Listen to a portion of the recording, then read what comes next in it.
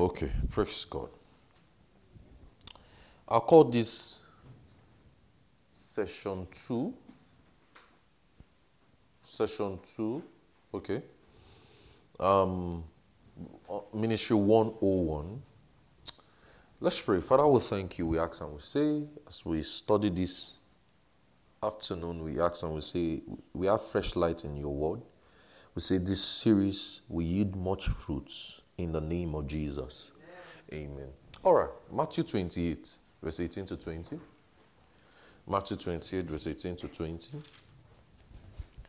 It says, And Jesus came and spake unto them, saying, All power is given unto me in heaven and in earth. Go ye therefore, teach all nations, baptizing them in the name of the Father, of the Son, and of the Holy Ghost, teaching them to observe all things whatsoever I have commanded you. And lo, I am with you always, even to the end of the world.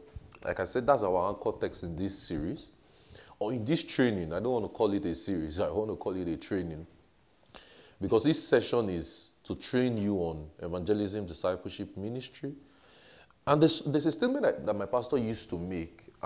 He said he heard that from Miles Morrell in 1992 in Azusa Street Revival. And he says, Miles Morrell said, when the purpose of a thing is not known, abuse is inevitable. So that means when you don't know what to do about certain things, you will just abuse it. It's just like evangelism now and discipleship. If you don't know what to do with evangelism, you just keep winning souls or you just keep going out, but you won't be able to achieve as much as you ought to. So when I hear the word, the first thing I have to do with the word is to meditate on it, right?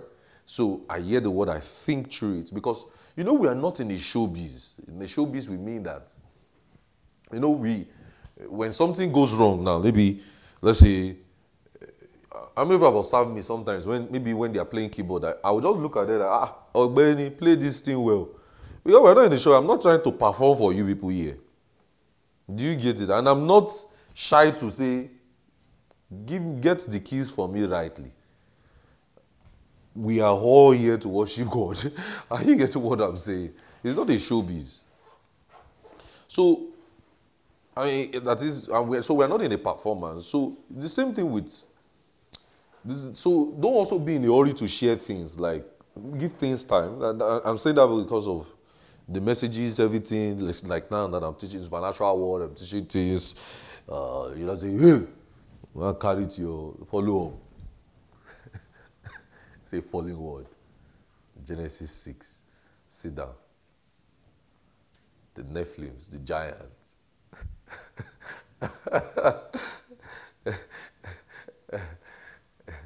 The supernatural beings, the gods, the children of Anak.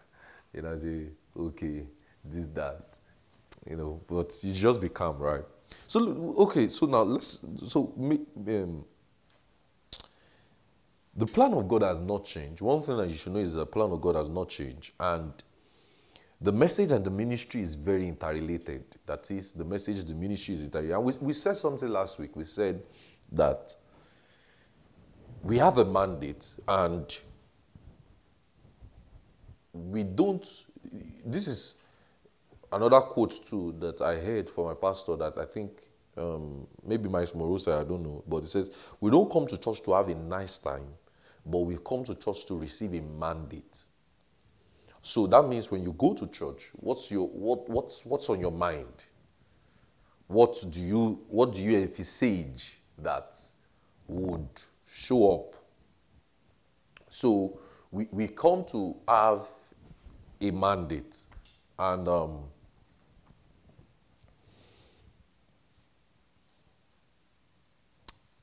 so there was always a to-do list. When we hear the word of God, when you hear the word of God, the next thing you should ask yourself is, okay, what next? What do I do next? Are you getting what I'm saying? You see in Mark 16 verse 15 where it says you should go and preach the gospel and we should... So that means we have a message for everyone. You and I, our message is for everybody. Our message is not secluded to a certain set of people. We were able to deal with that last week. We said we must think about people and we must think about places. Then we looked at statistics, right? We're able to understand and say, okay, we must be able to survey and say, okay, who are the people in this place? I expect that now in your ministry location, you should have gotten a statistic, the number of people in that location. Now someone say, hey, Pastor, I don't know. That's how a good person should have behaved. You should have gotten a good statistic of the number of people in your location, even the racial number, the racial ratio. Are they whites? Are they black? Are they Hispanic? Are they this? Are they that? That will also help you to know what you are facing, who you are trying to reach, and the kind of people that are in that environment. Does that make sense? It just gives you a foresight, like, okay, when I'm going for outreach, that means out of 10 people, I'm going to talk to at least 5 whites because of the low number of location I am in. Does that make sense? So it just gives you that foresight. So I said, in that Mark 16 verse 15 to 19, 20, it shows us that we have a message for everyone. And I must plan for people and I must plan for places. So that means I must be territorial in thinking. I taught us this earlier in the year, territorial church. We must be very territorial in thinking. That means I must look at, let's take for instance Oriental now.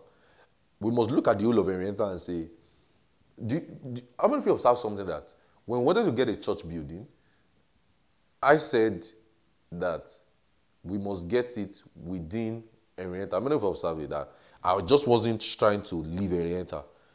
I didn't want to go to downtown. I didn't want to go anywhere. I just wanted Oriental. Why? Oriental seems to be like the hub. Even if it is as much as it's not well known. I mean, many things don't really go on in Oriental like that. But almost everybody has something they are doing in Oriental. Why? There's a Walmart in Oriental. There are restaurants in Oriental. There is hotels in Oriental. There seems to be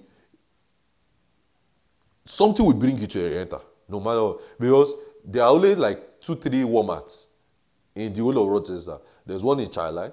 And Chilai is like another city entirely. There's one in Greece, and maybe Webster too, I guess. So look at it. So I don't even know if there's a Walmart in Webster. I don't know. And they are not even Rochester. They are just outskirts. So look at what I did. Within Rochester now, it shows that something will bring you. There's a Wegmans in Arietta. There's a Walmart in Arietta. There is almost all the restaurants, at least almost all fast food are in Arietta. There's shopping mall, marketplace in Arietta. Even if there's no degree small, all of those, at least there's marketplace. There's also colleges. The colleges are linked within Oriental. There is RIT. There is UR. UR is, MCC. UR is at least maybe close to Oriental, but we can't call UR Oriental like that. But at least it's not too far from Oriental. So that was why it's just feasible to just play, okay, the center is Oriental. Even if as much as things don't, honestly, things don't really, really go on in Oriental like that. But it's just feasible to just say, okay, Oriental is the best. Because even Oriental to Chilai is just about 10-15 minutes. It's not far. So that means we are still connected with the hubs. Are you getting what I'm saying? So that's why it seems like, but if you go downtown now, downtown is about 20 minutes. Our own kind of downtown, we don't have, our own kind of downtown is not bubbling. Other cities now, downtown can be bubbling. That can be the hub. You can just stay there, right? But our kind of downtown is not bubbling. Our kind of downtown is very quiet. There's no traffic in our own downtown. There's a lot of empty buildings in our own downtown. So it does not make sense to go to downtown in this city. But in another city now, are you getting what I'm saying? Downtown is always traffic, things are happening, malls are there, everybody is sightseeing, you know. Even when many of us that we do outreaches then in Indiana, we like, many times we go to downtown in some places. Are you getting what I'm saying? But here is not feasible because downtown here is very quiet. It's like rehabilitated places. Are you getting what I'm saying? Just few things go on in our own kind of downtown. Are you getting what I'm saying? More things go on within our own city. So it seemed like I was able to have that I don't know if you observed that. That's why it seemed like, I remember observed something that when we're in that, what they call it, Windsor, what's the area of that place? Charlie. I just wasn't too happy. Spencer Port. When we were in Spencer Port, I just wasn't too happy with that place. People were complaining a lot about the location, all of those things, the distance. It was too far. The number of hours you go and pick people traveled, like you are literally traveling to church. Do you get it? So that wasn't. That's why it seemed like I kept saying, let's go to Arienta, let's stay within Arienta, let's not go far from Arienta. You get what I'm saying? If I thought we'll go far to Arienta, if I thought we'll live anywhere to Arienta, you and I can agree that the next feasible place will be Chile. At least. But Arienta will still be. Are you getting what I'm saying? Arienta will still be. Arienta or Greece will be. Are you getting what I'm saying? Arienta or Greece will be. Greece, Arendoqui, that area, that's orb. Are you getting what I'm saying? That's why it seems like we have a cell. Do you notice? Look at how we were able to plan our cells. There's a cell in that area. There's a cell even here in Arienta. There's a cell in Chile. There's a cell in downtown Brooks, UR. There's a cell in Arienta MCC. So look at it. We just factioned it around the city like that. And that is how to be territorial in thinking. So we must plan for people and we must plan for places. Are you getting what I'm saying? As much as we want to reach the whole world via social media, which is good, you must have something going on site. Does that make sense? You must make sure that at least there's people you are really teaching, people you are really training. So I must be also cross-cultural in thinking. Cross-cultural in thinking will mean I must not just plan for my own race alone, because I'm not a racist, and you are not a racist too. A Christian cannot be a racist. So you must not just plan for, you just want to have people of your own color alone. No. You must plan for people that don't speak your language, people that you might have to do Google translation for. I figure that in this our city now, there's a more of Congolese in this area. Congolese French speaking, 80. Also 80 and 80 Congolese. Those ones dominate more of and even Burundi. Those Eastern Africa area. Eastern Africa and East Africa, Eritrea, Somalia, Ethiopia. That's why you see a lot of their restaurants. In fact, when I first got to this city the first time, that was the first things I was seeing. Ethiopian restaurants, Somalia restaurants, Asia. So I know, okay, Jamaica things. So that's to tell you that, do you see that there's no Nigerian restaurant in Rochester? Even, I mean, it's not as prominent like that. That's to tell you that there is no in North Nigerians. So that shows that in this kind of our city now, in some other cities now, you can't think like I'm thinking like this in Maryland. You get what I'm saying? You can't think like the way I'm thinking in Indiana. You can't think like the way I'm thinking in Chicago. You can't think like the way I'm thinking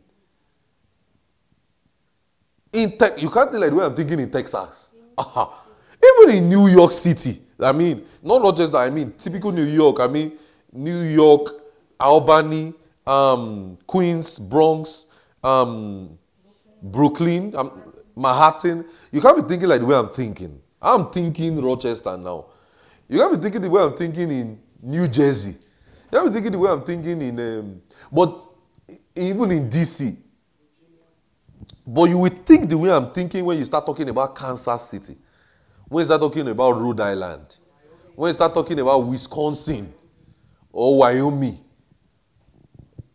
or Alaska, oh no, Oregon, Portland, there's still a lot of kidding there. You can't be thinking. So there's a way to think. Are you getting what I'm saying? So that shows you have to be cross-cultural in thinking. I'm saying it because you are here. But for those that are hearing me now, they can also first start with their immediate environment and say, okay, let me at least start with my own immediate community. then I branch out to, are you getting what I'm saying? To other races. Are you getting what I'm saying? They can still be thinking that way. But you would think and say, okay, you in Rochester now, you know that you're going to face people that are not necessarily Nigerians. How many times have you gone to outreach that you see in Nigeria? It's always a miracle. So you're not going to find things like that here. So that means one of the things you're going to find is you're going to find whites, you're going to find black Americans, you're going to find people from other African countries, you're going to find Asians, you're going to find East Africa. Are you getting what I'm saying? So that would mean that you already know what you are doing. So you have to be cross-cultural now in your thinking. So that means it will be very wrong if in our service we don't have cross-cultural thing. And thank God we do. Thank God we do. Thank God. But it will be very bad if in Supernatural Community Church Rochester we don't have people from different races or people from different tribes or people from different culture. Thank God we do. Do you get what I'm saying? Thank God we do.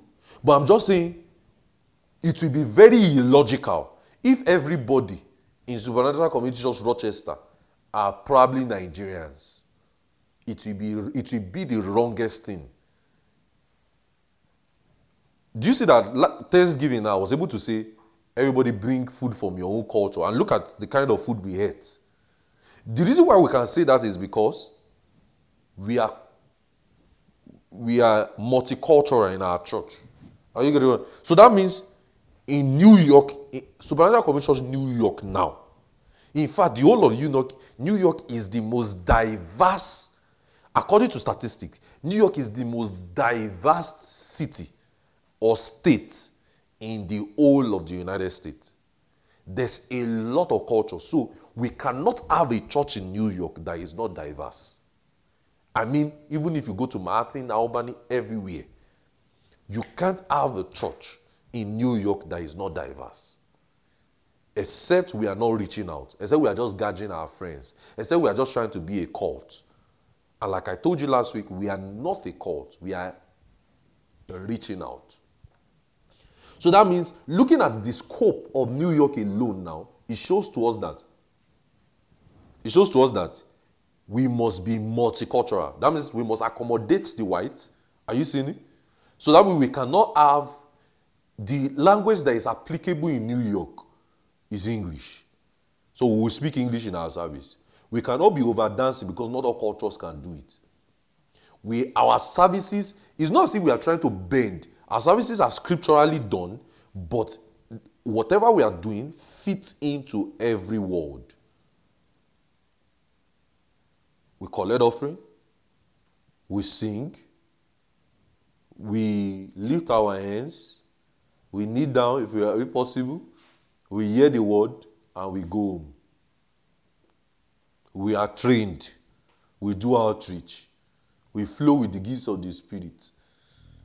Are you getting what I'm saying? So New York is very diverse. So as we keep spreading even within New York, we must have a mindset that our spreading is diverse. We are not trying to reach Nigerian church or an African church because New York is very diverse. We must start thinking of the Jewish because there's a lot of Jews in the whole of New York. In fact, there's a Jewish tour here in Rochester, Farah Jewish tour. Used to tell you that there is multi-diverse things in New York. It might not be in other cities, but that is the problem we are faced with here. So we must be thinking of how we will have somebody with a cap, a rabbi, to come to our service. Yes. There's no day I fly JFK that I don't find them in their group, in their numbers, trooping. They are with their white and black and their beards, their mustache twisted down. Every time I fly JFK. Are you getting what I'm saying? It's like that. So we must be cross-cultural in our thinking. So that means if you look at your ministry location and you see your ministry location is a place where Maybe it's all of Africans that is in your ministry location. You just know, okay, this is an African church here. This is an African cell. Even though you will not call it an African cell, but you just say, all the people in this place are Africans. Are you getting what I'm saying? But if the population of the people, that's why you should start, we are in a world of data. Go and do it. Me, I've done some of my own work and what will help me. And that's why I'm able to teach you. Are you getting what I'm saying? Go to your, like MCC, UR, RIT, child like Greece. Go and do it statistics. People that live in that place. Are you getting what I'm saying? So that way you know, when you are stepping out for outreach, you kind of have an idea of the kind of people you are going to meet. Does that make sense? So, we are still coming. This training is a progression and I have different sessions. So that way you are just logically ready for the kind of people you are going to meet. If you are in a student community, you know that you are talking to, most of you are not an undergrad here, or most of you are past the age of undergrad. So you know that you are talking to people younger than you. So if you are in a student community now, most of you in church now, I think, almost all of you are, almost all of you, at least for the sake of this training as at now, which I know that many people will still hear this later and all of those things, but most of you are past that age of undergrad. And it shows that if you go to a student community now, you just know the age statistics. You are talking to somebody you are younger than. Somebody you can help. Somebody you can easily put through and say, okay, this is how to do your assignment. Somebody that you have gone through that motions of what he is going through. The same way you are hustling in the code, putting your jacket on and running to a class, you have gone through it. So you just have a logical mindset. I remember me and Joy went for outreach this week and we were in RIT and I dressed like a student. If I even wore the RIT clothes. Because I wanted to fit into the world. So you don't ask me questions. So I'm not faced with question of whether I'm a student or I'm not a student. So there's nothing wrong with getting, if you are in a student community, go and get their hoodie. All schools has hoodie. Maybe you'll be wearing their hoodie every time. So that you at least, that number one question of, are you a student, is gone. You know, that's a logical way to think.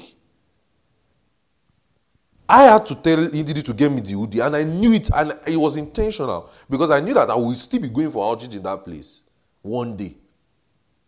So I dressed, I just waited, so at least nobody is going to ask me. And there's a way you two also have to dress like a student. So that way that would take away the whole barrier of you are looking for the devil, or the devil is looking for you in that place. If we can have some common sense, there will be no the persecutions will be minimal. I'm not joking. I'm getting to that persecution thing. I'm getting there. Just hold on. But you are doing outreach in MCC. Wear their hoodie now. Just deliberately wear their clothes. Every school has, buy it. Don't buy different color. Be wearing the different color every time. That will save you from, you are going to UR. Just be wearing that will save you from number one question of, are you a student? Are you getting what? You know, especially those are the questions that every student will first ask you. How many of us have it? If you do outreach, those are, when you start talking and engaging them more, the first question that student will first ask you, are you a student?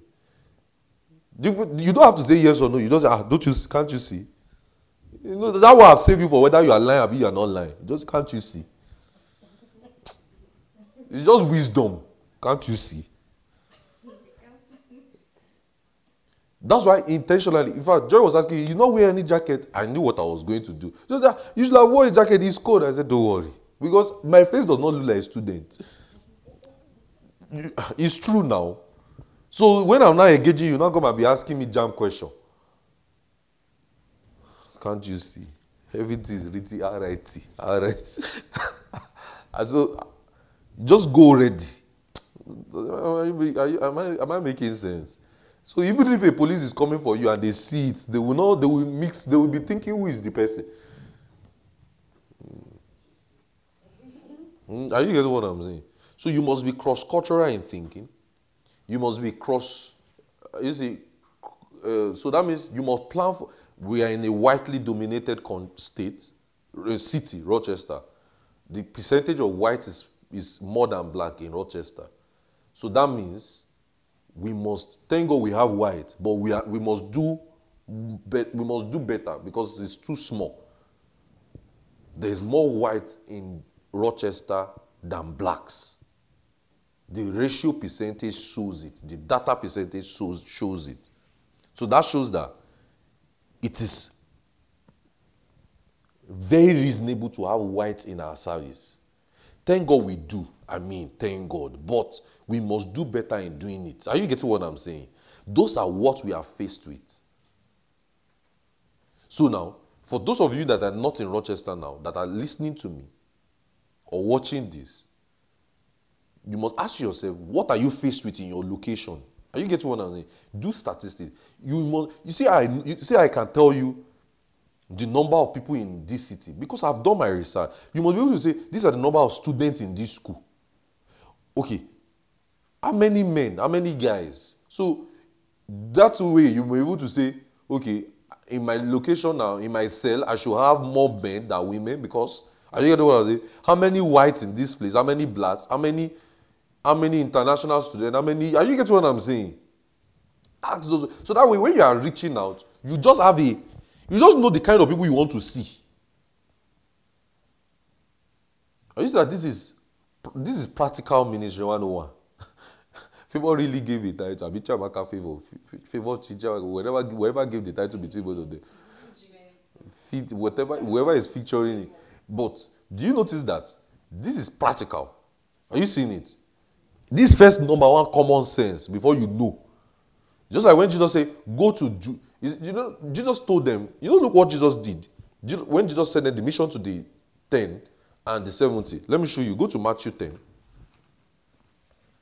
Go to Matthew 10. Let me show you what he did. He told them, he gave them certain instruction. Go to Matthew 10. Look at it, verse 1. He has called his disciples unto them, give them power, casting or clean spirit, and all manner of sicknesses and disease, and all of those things. Look at it, verse 5.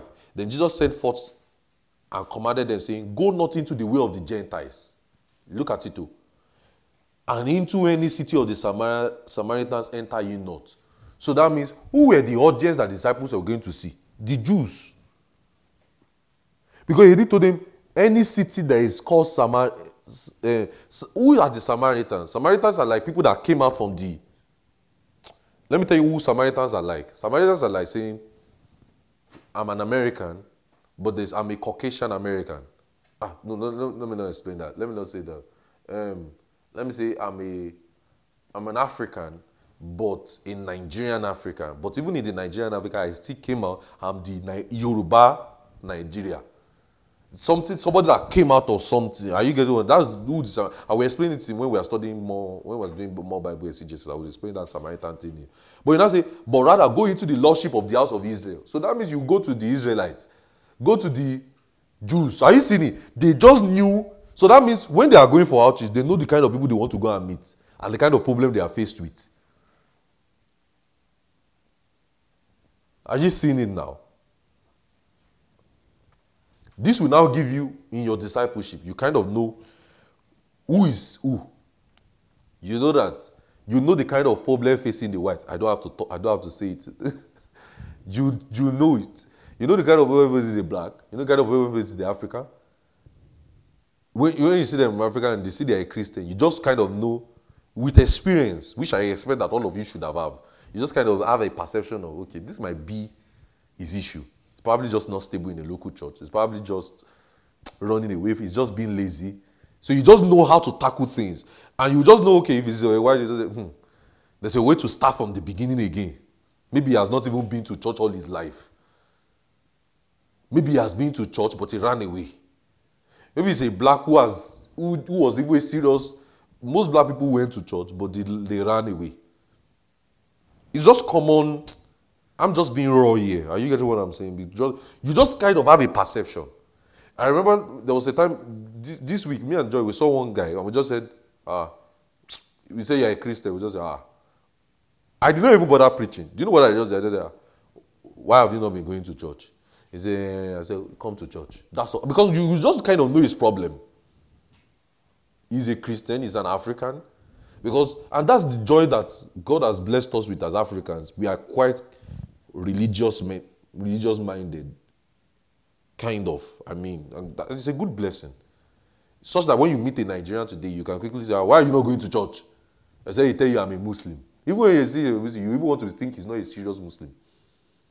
Somewhere in your mind, you still want to say, is this one serious? There are some serious ones, like the ones that, some of you that have been to my house in Lagos. You know that place where they are training some, but they use cane to train them. So, but are you getting what I'm saying? You just kind of, what's doing you? But you can easily gauge their problem and you can easily know how to start tackling it. So you know what I said last week? I said experience is always key. So now all the experiences you have gathered so far in ministry is going to help you now. So I must be cultural in thinking, I must be territorial in thinking. And what we do, now look at the way the persecution will come up. What I do, or the kind of result I get, must be intimidating enough to attract persecution. It should be the kind of result I'm getting that will attract persecution. Not that I'm just trying to get on outreach. And what brought persecution was the 3,000. That's intimidating enough. Not one. They say, go. It's you that you probably did something wrong. You probably were soliciting. There are other places you could actually go to preach instead of soliciting in a place. Don't attract, don't cause. When they say don't solicit, you just obey the instruction and don't solicit. As other places close down, are you getting what I'm saying? Go to another place, go there. It's the numbers that really attract persecution in scriptures. It's the number. So that means I must walk on that ground. Are you getting what I'm saying? So let's say my cell maybe is not registered now, maybe in the school, maybe the campus fellowship. But we start increasing so much, 500 people are coming.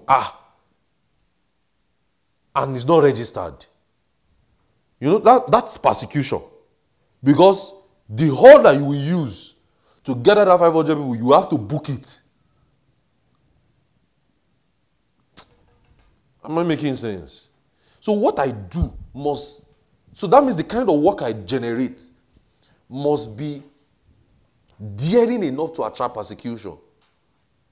If they say, if you know that police is always in one, is only go, don't go and say, I'll pray. We are free from police. Go to where there is no police. Souls has not finished now. Why do you want to attract? When you see that police driving your own corner, drive to another corner.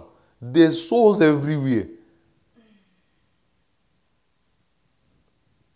What we do must be daring enough to attract. So that means we must be able to reach the number so much that we have so much following. Are you seeing it? Or maybe we healed the sick and people came. Are you getting what I'm saying? Just like in Act 4. Are you getting what? Do you know why they were able to persecute Jesus? Jesus had the numbers. Do you know how many cities were following? Do you know when they say Decapolis? Decapolis means 10 cities were following Jesus. Imagine Jesus had a meeting, 5,000 men beside women gathered and sat down in a city of 60,000 people or 70,000 people, and you want to tell me that will not attract Pilate and the Pharisees and the Sadducees and the Pharisees will not be jealous of what he's doing? Synagogue could not contain what he's doing. He had to take them to the wilderness. You don't get it. Synagogue, the church. No, I'm not saying I'm not saying one in Nigeria. I'm saying in their own day could not contain what he's doing. It is, that's intimidating enough. So that should be like a goal, such that what we are doing, the kind of impact we are making is daring enough to attract persecution. Not that we just set ourselves up for the persecution to be coming.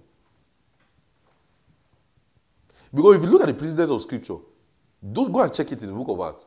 It's the result that generates persecution. Not something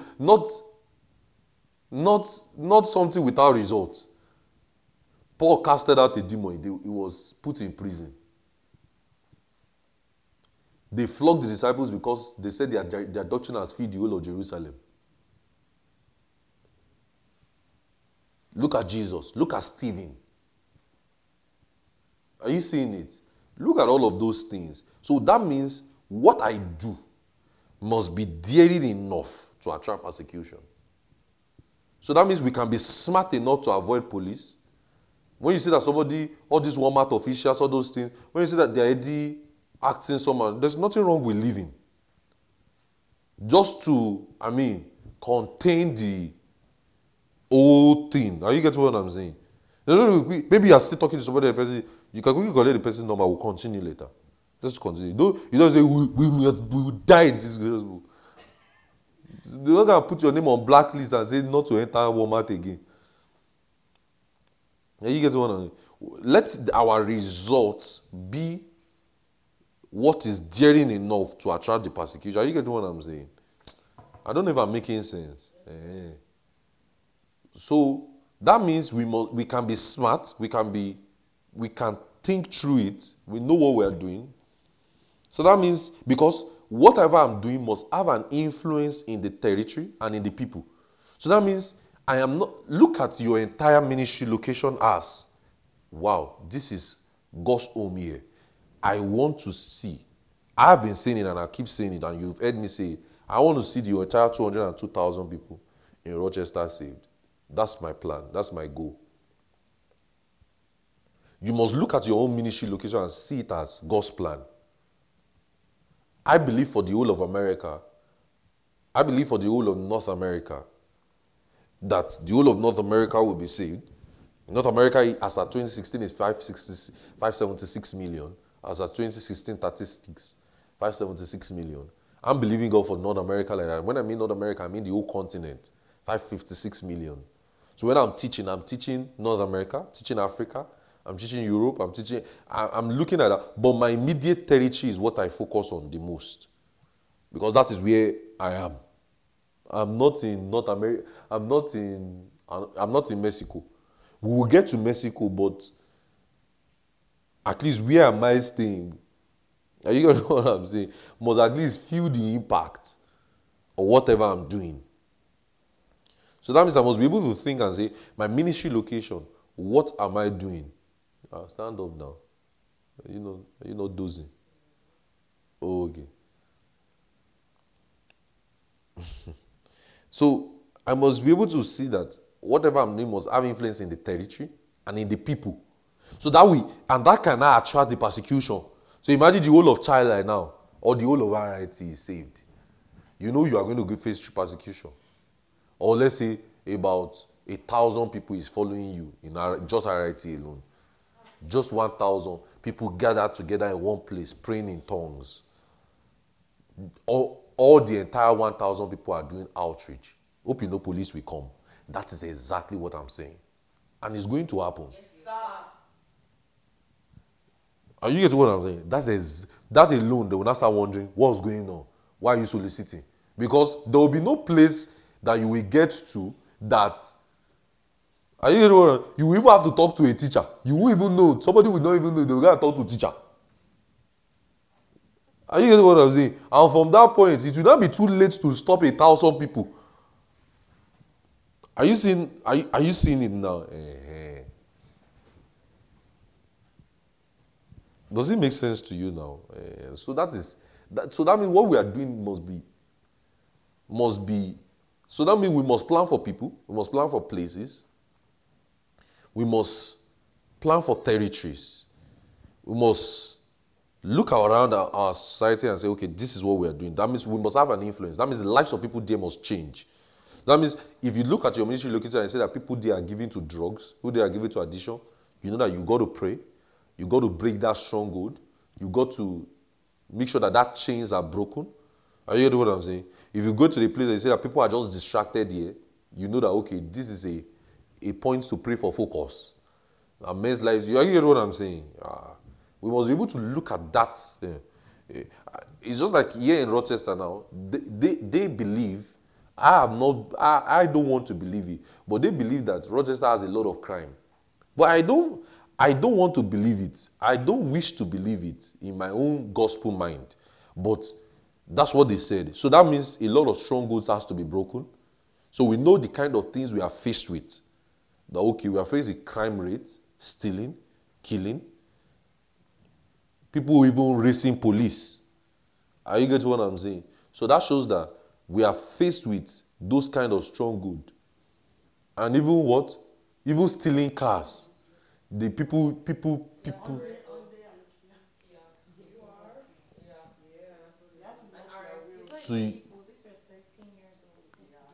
So it shows that we must plan for even the young ones in the community. And you get what I'm saying? So that shows that we are faced with all those issues. And let me tell you, the work of the gospel is our responsibility. Government can't do this. That's the truth. Government can only do, what will government do? They just lock them up. But the locking up, does it really save? Does it really save a life? So it shows that we must plan for those young people and now we want to change their lives. Are you seeing it? Okay. Look at Matthew 11, 28 to 30.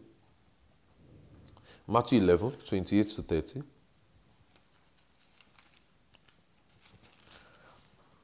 It says, "Come unto me, all ye that labor and are heavy laden, and I will give you rest.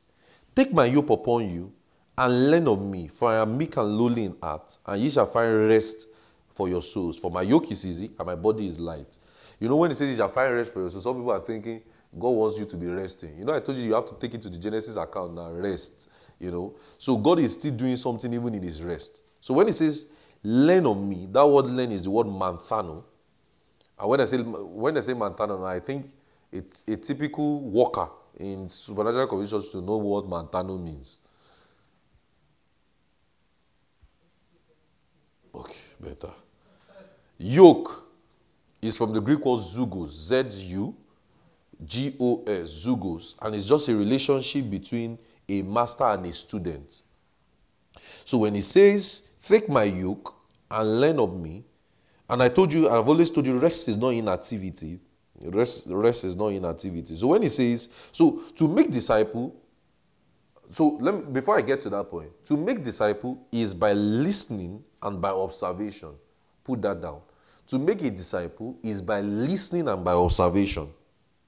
And the reason why Jesus gave this instruction is because Jesus showed them his own pattern. Jesus showed them his own pattern. And we are now looking at this Matthew 11 verse 27 to 30 now. And it says, "These zugos," and what does this zugos mean? This yoke. Some people used to think, hey, the yoke of your bondage. No. This yoke simply means, zugos in the Greek, and it simply means is used between a teacher and a student, between a master and a servant. So he says, "Take my yoke upon you." Look at it. Oh. So now, does it make sense now when he says, "Take my yoke upon you"? Everybody look at me. When I say yoke, I'm saying it is used between a teacher and a student, a master and a servant. So when Jesus will tell them, "Take my yoke upon you," can we say, "Take my responsibility upon you"? Are you seeing it? So when it says, "My yoke is easy, my burden is light," is it making sense? So when it says, so the yoke is the yoke to learn in the Father and the Son. That's the yoke. That is to see the Father in the Son. So it is what you are learning and seeing. So which means that God has committed his learning to you. He has committed his learning to you. So people therefore are supposed to see and learn from you. So as a discipler, as somebody who is discipling people, who is teaching people and making disciples, they are going to learn from you. So it is not referring to inactivity, but it's an activity. So the concept of making disciples is a very intense work.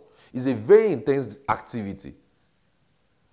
And one of the things we are doing in this series is that we are going to break it into details. Amen. So if you are going out, remember we said, when the purpose of a thing is not known, abuse is inevitable, right? So when you are going out to preach, when you are going out for evangelism, you are not just going out to do it and just say, "Oh, Andre reached." Because some people will just say, "Pastor, we just preach." No. But it's an intentional activity where you must have something in mind. Because that means you know that you are going to get men that you are going to teach and train. When you go out, there should be a mindset you have. When I'm going out, I am going to reach men that I'm going to teach and train. I am going to reach men that I'm going to teach and train. So the concept of discipleship is not a short-term activity. Don't see it as a short-term activity. It's an intense one. It's not only preaching, even though preaching is a core part of it. It's not just preaching alone. So when I am going out to preach, just like tonight, just like tomorrow, just like Monday, just like Tuesday, when I'm going out to preach, what's on my mind? What's my focus? What's my target? I must have something in mind. Because we said it's an intentional activity, right? You know, we said when the purpose of a thing is not known, abuse is inevitable, right? So that means the purpose of going out at all must be well known. When I'm going out to preach, what's on my mind? Are you going out to just say, hey, pastor, I preach, I must be going with a mindset to teach and preach, to train men also. Because he said, learn of me, which means that, because he says, look at what he says in that Matthew 11. He says, learn of me. That word learn of me means you can't give what you don't have. So that means discipleship is to reproduce yourself. So I will ask you a question. Can you reproduce yourself in the life of people? Let me give you that activity this evening. Ask yourself a question now. Or you circle it in your book. Can I reproduce myself? Can I reproduce my prayer life in the life of people? So say, hey, can I reproduce my study life? Can I reproduce my character? I used to shout. I used to get angry. Can I reproduce that? So this is a question you must have, because you want to make the person a student of Jesus, but the question is, can you reproduce what you are in another person? So look at it. He called his disciples and he said, so would you love to reproduce you to people? So you want to make the person a student of Jesus, like we said. You will see in Matthew 4, he called, look at it, Matthew 4. Let me show you something there. Look at Matthew 4. Look at Matthew 4, verse 17 to 18. Matthew 4, look at something. From that time, Jesus began to preach and say, repent, for the kingdom of God. Jesus walking by to the sea. But look at it. Jesus was preaching. Are you seeing it? Then he now called Peter. Look at what he now did in verse. Look at what he now did. He now says in verse 19, follow me. Who was Jesus? Who was Jesus? He chose, in Mark 3 verse 14, don't forget, in Mark 3:14, he chose his disciples so that they can be with him. He now says, follow me so that you will become fishers of men, right? Can we say he reproduced himself to his disciples? Because he was already fishing for men already. He was in the process of fishing for men, he met them. I don't know if I'm making sense. Okay. So that is to say, my spiritual growth is not for me alone. So he says, I will make you fishers of men.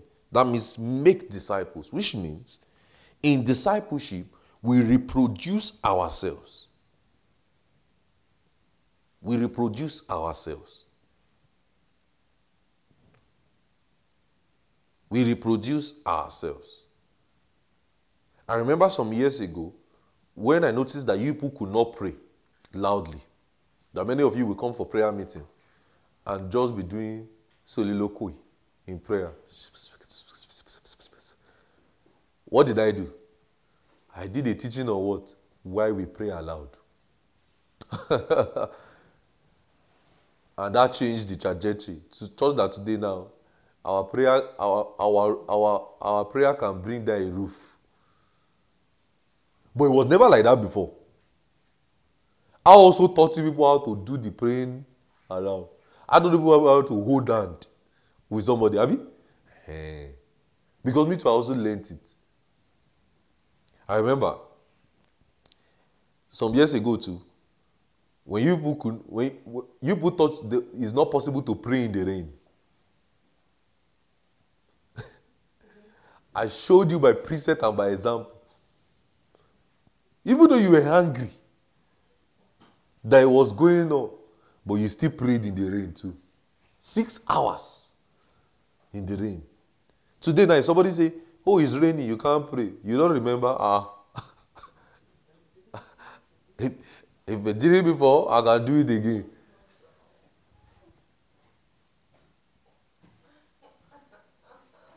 Are you getting what I'm saying? Prayer walk of those days. I remember she would be crying. I would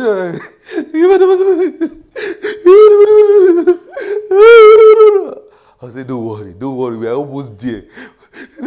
Some people pass the shortcut. She will be crying. Is she not doing it today now?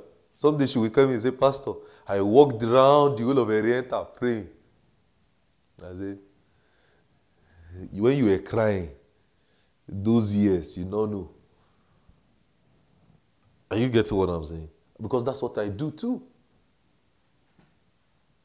Yesterday, in prayer, I went into the bush in the cold.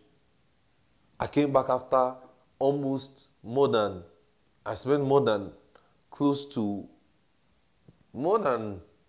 quite an hour or more in the cold. When I couldn't contain it again, I came back inside. Are you getting what I'm saying? Literally, I walk from my house to church. Anytime you don't see me come to church, just know that I've started my own prayer walk before the 7. I started walking down. So walking from my house to church now is not a problem. And me, I don't pass shortcut like you people. No, I don't. She has seen me on the highway praying before. Today now, when people are doing, Pastor, I'm just doing a prayer walk around my music, it's because you were trained that way. Are you getting what I'm saying? You reproduce yourself in people. The reason why you love God's word today now, when you are curious for the word, is because I'm curious. And do you notice that many of you, you will never have been so particular much about Bible study that much. But it's because of the kind of curiosity and the way I engage people with Bible study, it kind of opens your mind to that, this thing is sweet, I want to learn. Are you getting what I'm saying? You reproduce that same thing too to people. Are you getting what I'm saying? Look at many of you now. You couldn't flow with the Spirit strongly before. Oh, I remember the first time we asked this one to see vision. I will never forget it. Say, I see red. I just had to encourage her and say, don't worry, hallelujah, glory to God. It just happens that way. But some haters in that service, they were so angry and red. When we were seeing the mysteries of the kingdom. And I taught them too. They forgot when I taught them. But they were angry. Now, this way they say, I saw Jesus last week. I say, I saw one supernatural being. Even me, I don't see him. They were arguing. I say, I saw this, I saw that. They say, he was wearing this, he was wearing that. I say, may I not be aware? May I not be disaware? Unaware of what's happening in this already. Are you getting what I'm saying? It will not always be like that. But there was a day she saw red. And I know that red thing very well. Because it's like when you close your eyes now, if someone says close your eyes now, what do you see? You see black. But if light has shone on your face so much, you see red. And that day, I know the lightning of that room. The bulb has not yet spoiled. The light was still very bright. So when she said, I say, so what do you see? What do you see? She said, she came and said, she walked to the pulpit. I will never forget. She said, she said it like someone that want to tell us about a supernatural being. That like he wants to give us the appearance. in the description of a supernatural being. You see, she closed her eyes. So, you see, I just see red.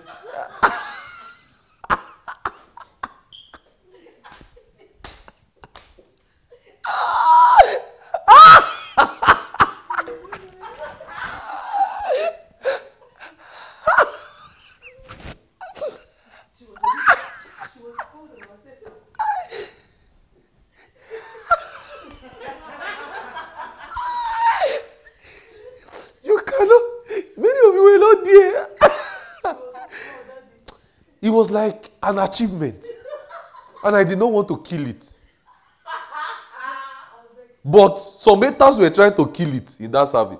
But I just said, wow, that's a step that I mean. And I gave a wrong explanation of scripture. That day to encourage. I said, there's some times that you could not see that it could just be a color and it just can mean that it's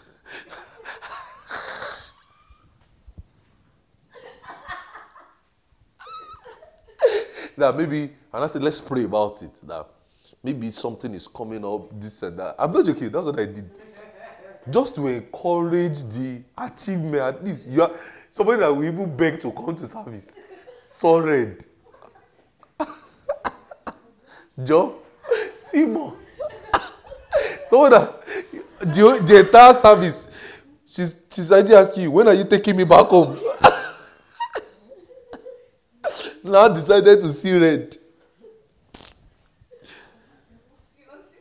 Please.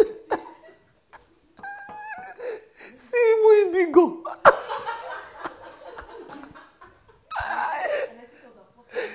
It was maybe our first evening service that we flowed in the spirit.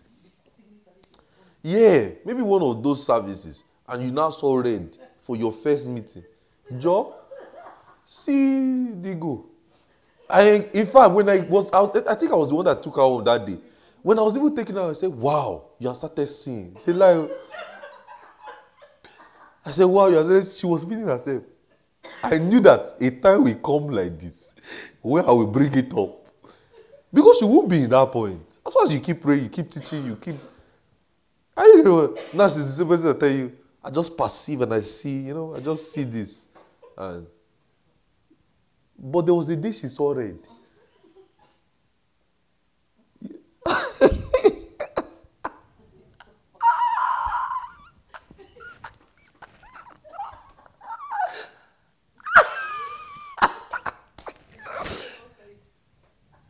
That day was funny. I'm not joking. I said, Bridget, what do you see? Someone will say, Pastor, this. And I said, sister, come. She did not even stay on her seat. Can you believe she stayed on her seat? He did not even ease the situation. She came to the phone like this. And she was still very short. She came like this. And she was like,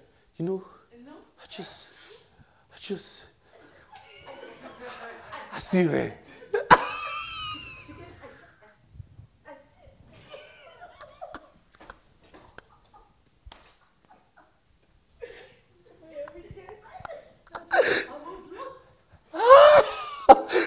I wanted to laugh. But I just said, brethren, there's a way it could just mean that there's a danger coming ahead. And I said, let's pray about it. Walai. Somebody came for evening service the first day and still red. So that you have been begging since January. Show up for service. Show up. The person will ask you, please, when are you taking me home? You say, please, just see now. Well, you tell her, see more color. I even asked her, do you still see more? She said, no. I think that's all for now.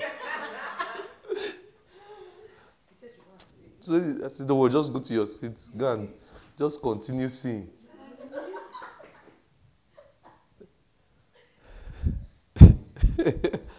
Are you getting what I'm saying?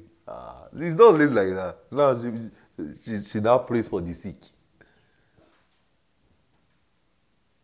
Are you getting what I'm saying? All of you literally now pray for the sick now. Healing the sick is not a problem again. Seeing vision and revelation is not a problem. Are you getting what I'm saying? But it was never like that before. Are you getting what I'm saying? In your day then too, speaking in tongues is not coming.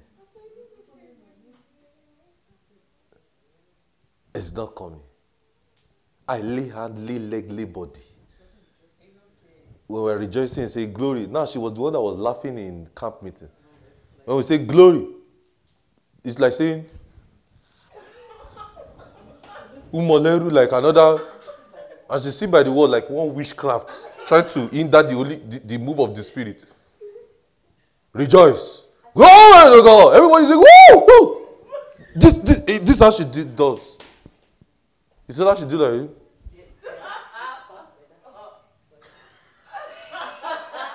She's looking at you like useless people. Jobless people, they are just rejoicing. And you know, all those brilliant people, they will wear glass and look like one nerd. That all is on their mind is just chemistry, biology, like, just looking at you like, the rubbish, fools. Just looking at you like fools, useless people. I want to go and read. I don't have time for all this to rejoice in the spirit. We will rejoice. So that even if you are not, that kind of rejoicing that you will rejoice that even if the person is not learning, the person will still laugh. This one, no.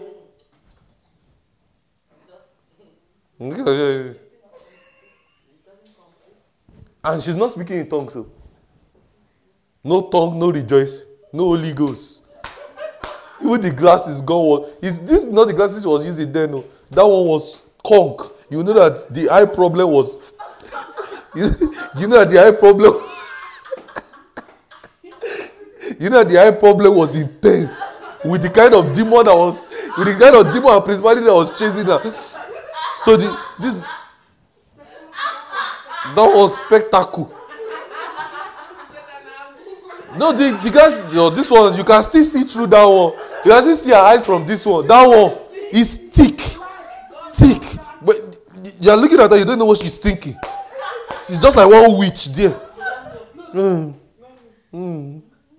She's looking at you like fools, rubbish. You can literally read her like, I got tired. She will come or sit down, but you can literally read her like, I have book to read. And she will come early. And when I first met her, let me tell you, when I first met in Yadi, Favor was plating her hair. She was washing Grey Anatomy. Come on, sir. That's all. With her conch spectacle glass.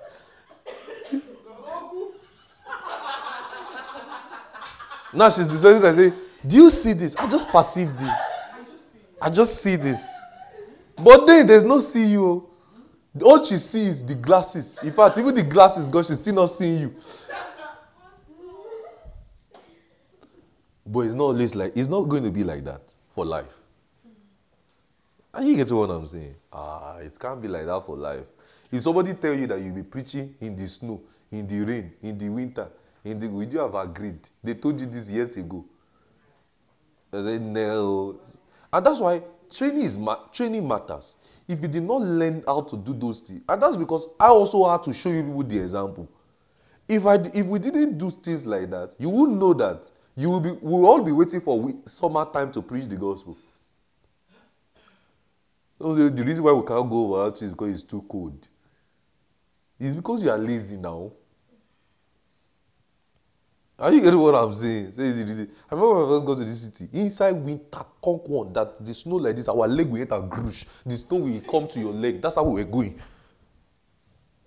This is how we were entering like this. In the whole of you are like this. As you put your leg like this, when your inside your shoes are already wet. Are you getting what I'm saying?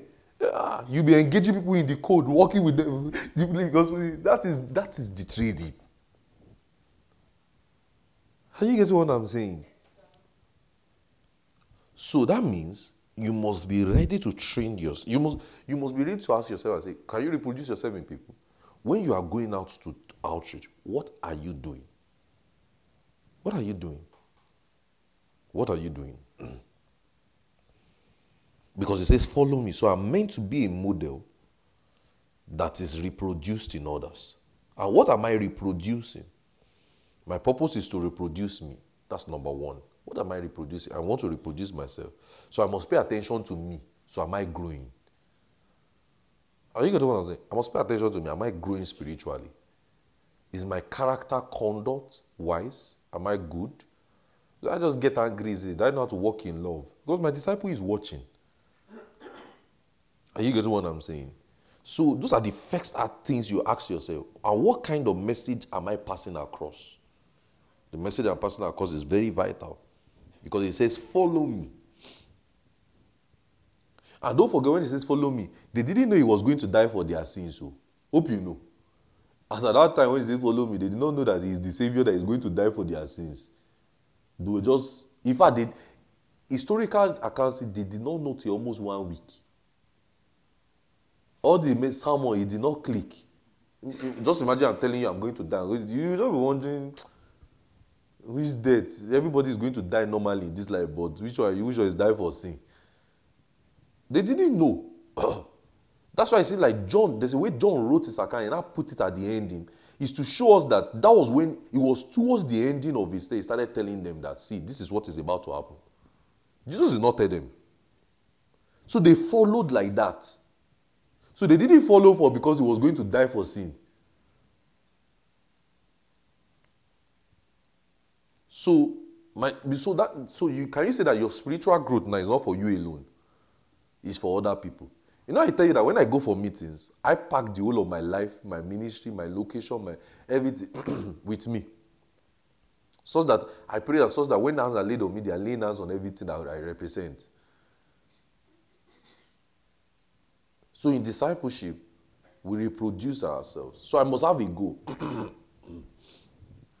My goal is to reproduce me. So that means I must pay attention to me, like I said. I must also pay attention to the kind of message I pass across. What do I say? You cannot underrate your preaching, what you are preaching. The message must be so clear that Christ died and Christ was crucified. So as a discipler, I am hearing the word for myself and for others. Are you seeing it? You know, why are you taking notes? What if your teaching notes becomes your teaching note in what the notes you are taking now? What if they say, go and bring it and come and use it to teach in the next 2 years? Is this solid? Is the note you are taking solid enough to teach? Do you go back to your note or you just write it? You are also used to writing notes. Do you go to your note and just read it? I say, okay, let me just go through it. So as a disciple of men, I'm hearing the word for me and I'm also hearing the word for others.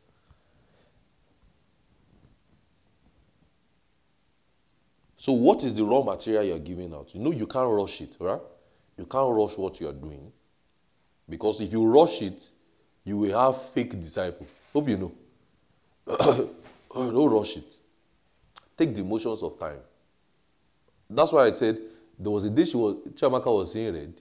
There was a day Yade was not rejoicing, cannot even speak in tongues. I mean, she was literally in a mission for almost 3, 4, 5, 6 months. Abi?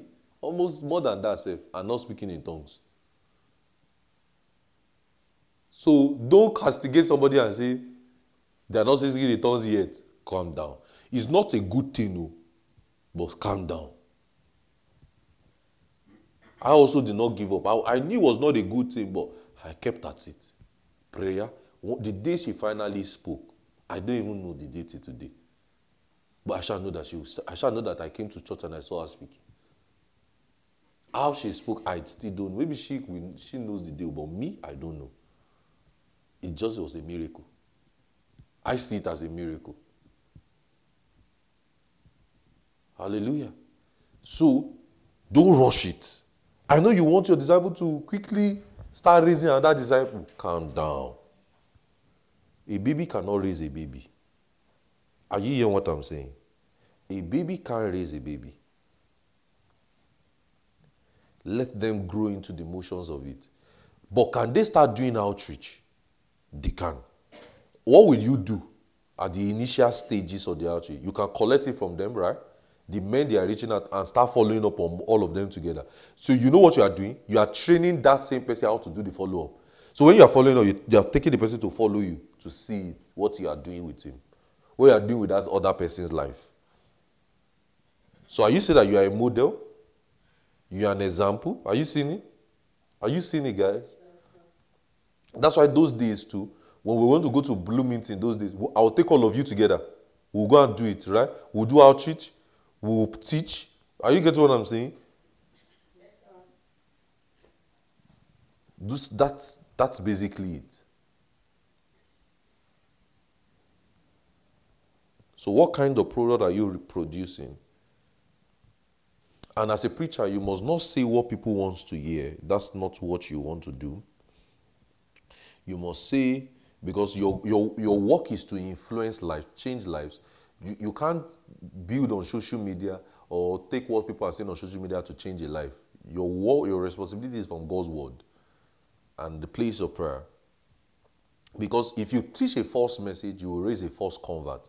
Let's say you see a rich person now, you switch your message. You see a very rich person, you see his Tesla, you see everything, you say, you're already blessed now. You switch your message, you are raising false convert. Or you see someone that is very poor, that you know that is righteous, and I say, do you know that God can change your life? You know that's switching the message. You are not sticking with the plan again. This is all the very poor, you see him very righteous, you just say, God can change your life, just believe the gospel. You have switched the message and you will raise false converts. So because, do you know that if you are bringing a newcomer to church or a disciple and you come late, do you know that alone itself is discipleship? You are teaching him how to come late to service. That was why, years ago, what did we do? If you come 1:30, 1:30 was our service day. You go 1:35, you are in trouble. Abi? Because that culture of coming early must be inculcated. So that if we have Bible seminar 10 and you come in 10:01, that's a problem. Everybody will run to service. You know what I was doing there? I was training people on a culture of coming to a meeting early. You know that culture is with us today now. So that before a meeting, everybody is already seated. And it's being replicated gradually into our disciples. Are you getting what I'm saying? Late coming is not part of our culture in this church. And that's because of the way I started with you people. If you try it then, you pay money. So so that means if you are picking your disciple, you make sure that no matter how you are picking your disciple, you are not coming late. Because that alone is training your disciple how to come late. So we must be dogged on what we teach and the informations we pass across, because when the process is wrong, the product will show. When the process of how we do something is wrong, the process of what we do will show. Because the person we should fear the most, honestly, is the Lord Jesus Christ, who we are going to stand on and give account of everything we are doing for. Are you getting it? So our motives matter. What are you going to do with the life of this person? Or you want to lord over the person? No. So we should pay attention to details, and because when we produce a product that is not strong enough, it will stand the test of time. I used to believe that if any of our disciples can show up in our mission, is possible. I think I can successfully do that, or even any of our sight and sounds, and can do that. I think that person can stand some test of time. Are you getting what I'm saying? Those are some basics. Person can come for like a Saturday training, Bible seminar, come for our prayer meetings, even just our normal regular prayer meetings. Because we don't pray 30 minutes in our church, we pray 1 hour. I say 1 hour. Our regular 3 hours, our prayer meeting in our own church is 3 hours. If a disciple can successfully go through that motion like this, he can stand test of time. You get what I'm saying? That's a good test. Those are tests. So we are to mold so when we must be able to make sure that our disciples are standing the test of times, and we must know what we are doing. We must know what we are doing, and our examples matter, because people learn from our example. Like what I said, people learn from our example. Like I said, you can't rush it. Don't rush discipleship. Don't. Make them gradual. Look at what I did. When she saw red the other time, what did I do? I encouraged it. So your disciple can see black. They can see she didn't like prayer walk. She used to cry during prayer walk. But many of set one, we did 8 hours prayer walk some months ago.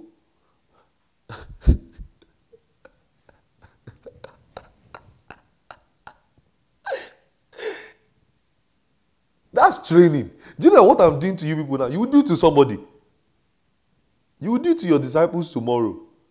And by that time, it will be a stone throw. Because I'm sure some of you now, if you are even driving, you still be remembering, I trekked this place. Because with 8 hours prayer walk, you just remember, I was in pain in this road. Some of you slept in the cold. Some of you slept on the floor like that. You lie down. You say, I don't care.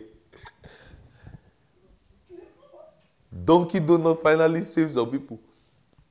They sat down, they dozed.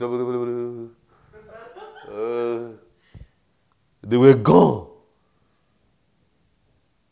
But she has grown. Before, she would have been crying.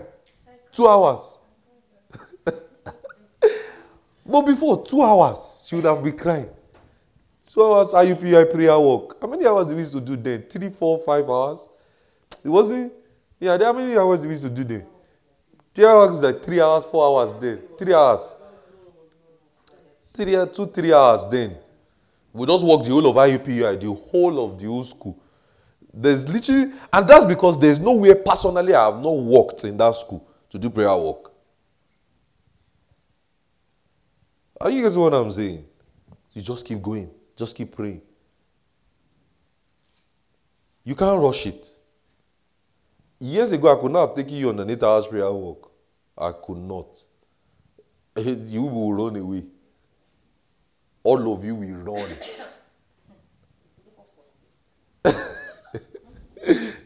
I come and tell you people, sight and sound, let's stay in church. Don't see the sun. Don't see the moon for over 40, almost 40 hours. Just let's lock ourselves up in prayer and the word.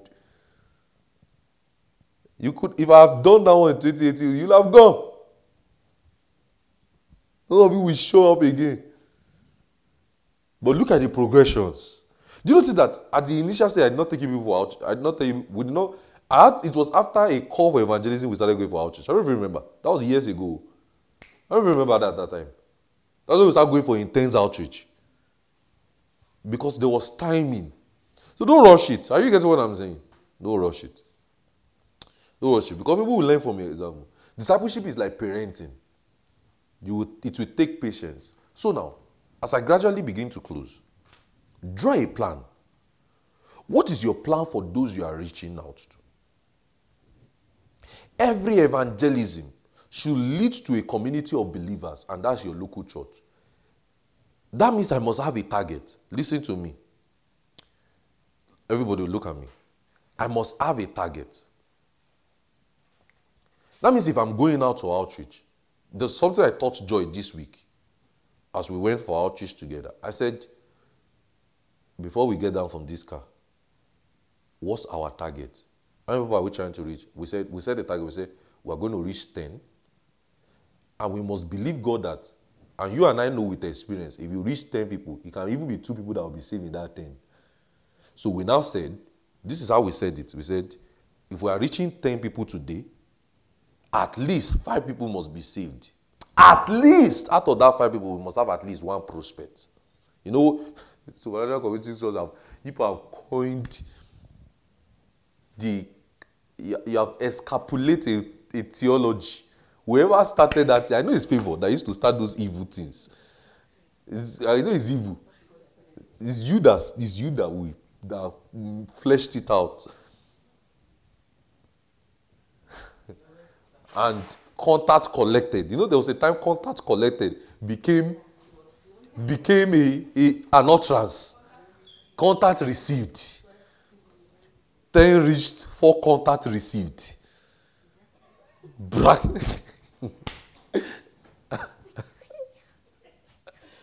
Where are the contacts? They are coming. Now, so you must draw a plan. Now look at me, guys. So if you say 10 people reach, you must say, you and I know, if you are reaching 10, at most 3 to 5 will be saved. Or at least, you will collect at least one contact. Or at least 4 contacts. But out of those 4 contacts, there will be at least one person that you know is solid. And the 3, you can look shaky that they just give you for giving sake. Are you getting what I'm saying? So that means you must draw a plan. So when you are going out to read, don't leave your house without a plan. In fact, let me stretch it further for you. If you are a group, you are going out, maybe 2 of you, you could have set, let's say today, you could have said, maybe today now, maybe you are planning to go out to that street and say, okay, how many people are we trying to reach tomorrow? We can say, okay, we are trying to reach 15, right? How many people are we trying to get saved? Let's try and get maybe 5 out of those 15 saved. Let's see at least maybe 1 filled or 2 filled. Healing will happen regardless. That's no brainer. But let's see at least, maybe at least 3 prospects. Then, do you know what you do? You start praying. So, what will fuel my prayer a day before or before I even go for outreach, I will not start stretching my faith into seeing to it that the entire 15 I reach is just boost. Entire 15 saved, entire 15 prospects, entire 15 filled. How about that? That way you can now stretch your faith. That is how to plan. So that way, you know that you have a plan. So you can now draw yourself and say, okay, this is how I'm going to disciple this kind of people. Does that make sense? Okay, you will take, if we reach 5 people, you will take 2. Me, I'll take 2. I'll follow up on 2. I'll follow up on 2. So that way, it will not be too much on our hands. Are you getting what I'm saying? I'll follow up on 2. I'll follow up on 2. And we'll stay at it. Does that make sense? But you must have a plan. So, within my local church, as they start coming to, even though they are grown, I still become an example. Even though they're in the same workership group with me, I'm still an example to them. You don't say, oh, Shebi, we are all together now. Whoa, let me go, I have my own problem. No, you are still an example. Because you taught that person. You are not expected to be sleeping in prayer. Your Christian life will get better when you know that you are a model to somebody. Are you getting what I'm saying? But if you just relax and just say, Habeg, you're a model.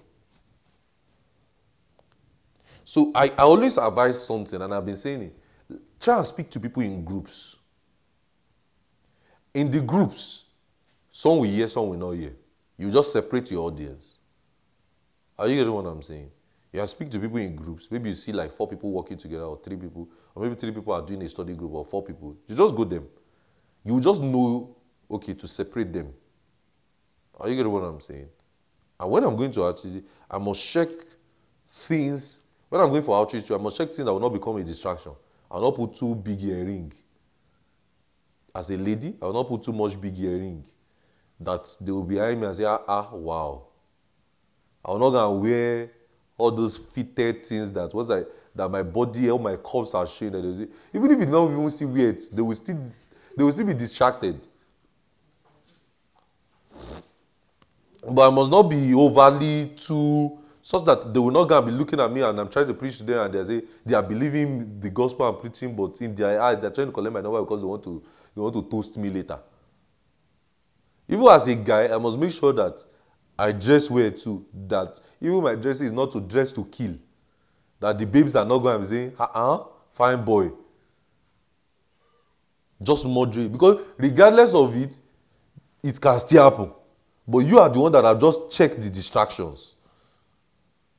Are you getting what I'm saying? You just checked away from those distractions because you are focused on what you are doing. So you must have a target. You must have a plan. Okay, so that plan will now cause you to pray. You cannot be praying, Lord, the 15 people I'm about to reach tomorrow. Man, those Sefre Casca leaders, you will even lead me to them. That I'm supernaturally led to 15 people. That this entire 50 people is saved. This entire 50 people is reached. This entire 50 people, they are filled with the Holy Ghost. This entire 50 people become a great addition to my local church. This entire 50 people become strong evangelists. You start using your faith. You know, I told you don't just use your faith for natural things. You also use your faith for ministry. You walk on water on it. Are you getting what I'm saying? You just start praying. Both of you, those prayers you pray before your outreaches, just spend time praying. Just spend time praying. We are reaching 50 people. We are getting 5 people saved today. We prospects. Are you getting what I'm saying? And you will now go to where people are. You know that place for those that now go to where there are no people. You know where people are, so you go there. Look at something. Could you have reached maybe your 3 prospects saved already in your first 3 contacts? You can. That means your plan is checked. But you can still have another addition just in case. You can create another 2 extra addition of 2 people again. You can go. Maybe you plan to reach 15 or you plan to reach 20 before, and you said, okay, you want to have 5 prospects. And maybe the first 5 people you spoke to, all the 5 were prospects. 5 saved, 5 filled. You know you can continue. You don't say, okay, I've reached. You can continue. Maybe when you now reach 10, you can now say, okay. But you can still continue and say, if all the entire 10 now, you say, let me do 20. But if you did not plan to get out the entire 5 filled, but maybe you get 2, you say you just want to have 3 disciples today. And maybe from the first 5 people you spoke to, you got 3 disciples. You know, you can still press on more and say, okay, let me see have 5, just in case one decide to, to extra to shock it. Let me use that word. Am I being practical with you people here? So I think this will really help our outreaches. So every evangelism, draw out a plan. Your plan for those you are reaching out to. So that means you can have a name down, written, and I'm going to talk about this in the next session. Have a name down written, right? The number, the kind of people you can have it.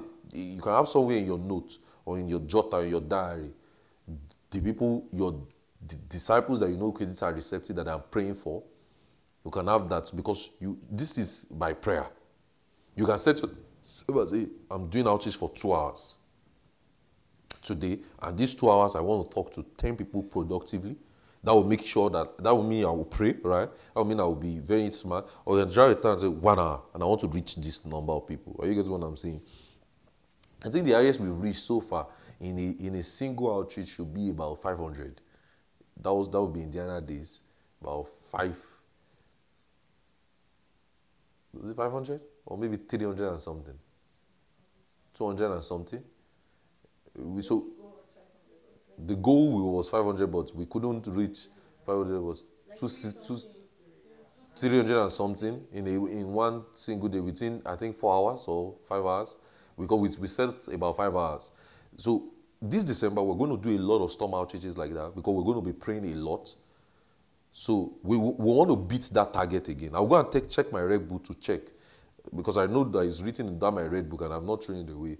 I'll go and check my red book to check that target, the number, because I know it was about 300 and something, maybe 317, 300 and something then that we reached in one day, and that was from different ministry locations. I want us to beat that number. It's been a while we've had that kind of enormous reached, enormous target. Are you getting what I'm saying? So that in a single outreach we can get 100 saved. It's been a while we've had that 100 saved, about 14, 20 something filled with the Spirit in one outreach. It's been a while we've had that number. So we need to rekindle those days in prayer.